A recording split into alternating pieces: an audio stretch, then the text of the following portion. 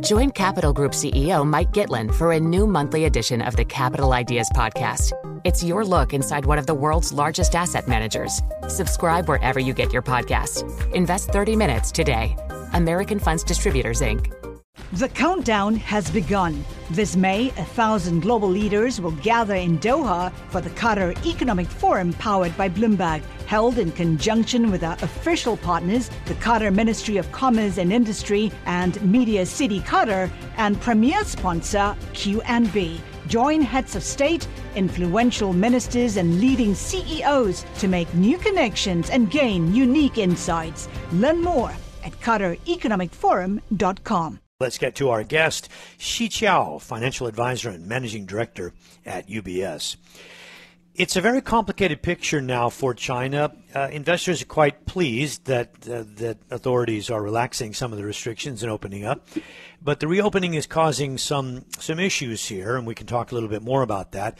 And you also have complicated relations with the West for China. Japan and the Netherlands now agreeing to join the U.S. in these curbs on semiconductor equipment making technology. So you put all that together, and I think you probably would agree that it's more time to be cautious than to be backing up the truck. Yes, absolutely. I mean, I think China's incremental loosening of the various COVID-related restrictions, I mean, that certainly has dominated the news headlines in the recent weeks. And we believe that eventually China will reach to a full reopening, but most likely in third quarter of 2023. So wow. Expecting a continued volatile and a bumpy transition period ahead. So if it's going to be that long, do you buy now or do you sit on the sidelines for a while? We're very neutral in China at this point. I mean, the potential is big, but still, there's potential for further policy announcements and the effectiveness of the policy implementation. And there's also, whether the progress in the elderly vaccination is going to, if those rates are going to go up. I mean, there's just still more uncertainty surrounding the reopening that, yes, we're neutral in China because of the potential, but we just want to be very cautious at this point still. It seems that some of your preferred strategies have been working, and one wonders why you think they'll continue when, many probably think that we're at an inflection point here. And I can just tell our audience, just to some, you prefer energy, healthcare, and fixed income. Yes, and we still very much like energy. And healthcare, and also defensive value stocks. I think in general it's going to be long ways before we can reach kind of more lower inflation, which is the Fed is that's their target. So where rates is going the next this month, because we're going to see we're going to see CPI come out tomorrow. We're going to see the Fed meeting having a decision for December Wednesday. So we believe even whether rates are going to go up 50 basis points or 75 basis points, there's going to be that lag effect on the economy. And we are expecting a slower economy, slower earnings. So we still like to focus on the defensive and value sectors. So in terms of the pace of hikes going ahead, we know they're probably going to be smaller, but how long are they going to go on for? The pace. I mean, it's really hard to predict at this point. It's kind of too early to signal about where the end of the hiking cycle is, or how the pace of the hiking cycle. But I think it's going to depend still on a couple very important data points, and that's the jobs data and the service sector survey. I mean, until those numbers can start to lead to a lower inflation, we just don't see a Fed pivoting or slowing down the cycle. And even if it does, I mean, we still have to deal with a slower economy and slower earnings start in the beginning of next year. So we see some of the fundamental challenges of higher rates and slowing growth. This will linger into 2023. So you work with ultra high net worth individuals, and this creates a kind of interesting dichotomy. Some of those individuals that you work with are technology entrepreneurs, and yet you're not very positive on technology at the moment. It's one of the least preferred areas for you. But what I'm curious about is, what do they think? I mean, are they doubling down on technology with their private investments, or are they cautious? I think a lot of technology entrepreneurs are very, they believe in a company. Some of them started a company, some of them are very early employees of the company. I think it's hard for a lot of technology entrepreneurs to diversify. I mean, that's always been a challenge because they believe in what they do so much, right? And it's hard to see that in a bigger macroeconomic environment. So, part of our job is to have them,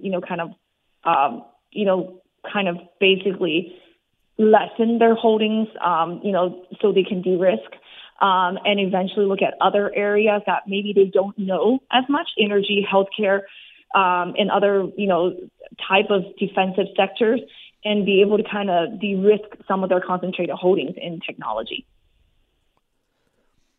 Imagine or foresee down the track where you might recommend technology stocks. Do you feel the tide is starting to turn on the semis picture? I think semis are still going to be challenging. Tech in general, the valuation is still overstretched. It's a lot cheaper than it was, but it could go down more just because of given the macro conditions of where rates are and a slower economy going into 2023. So the challenges are still there in technology, but certainly there are going to be, very high quality stocks in tech that you can look into and you can, invest. But it needs to be for an investor that has a long-term horizon, like 3-5 years. It's not going to turn around that quickly. And, and with everything that's happening right now, we don't have the Fed to come in to, save us anymore, right? We're going into a higher rate environment. So we are already in a higher rate environment. So I think technology sector we're cautious. We definitely think, it is a sector that will come back. Growth will come back. The strategy of tech and growth is not, it will come back, but in the meantime, in the near term, there's still a lot of uncertainty, and we still prefer defensive and value sectors. You've said that you see a short, mild recession in the Eurozone. How would you characterize what's coming in the U.S.? I think the U.S., we are already, there's a lot of debate on whether we're in a recession or not in a recession. I think it's a reality that our economy is slowing down and earnings are going to slow down. So, I think investors can call it whatever they want, but we are going into a slower market. And so, it really depends on how our markets is going to kind of weather through this. Hopefully 2023 won't be as bad. Hopefully it will just be the first quarter that we're going to, have a lag effect, and then things will get better. And we are predicting that it will get better by mid of next year.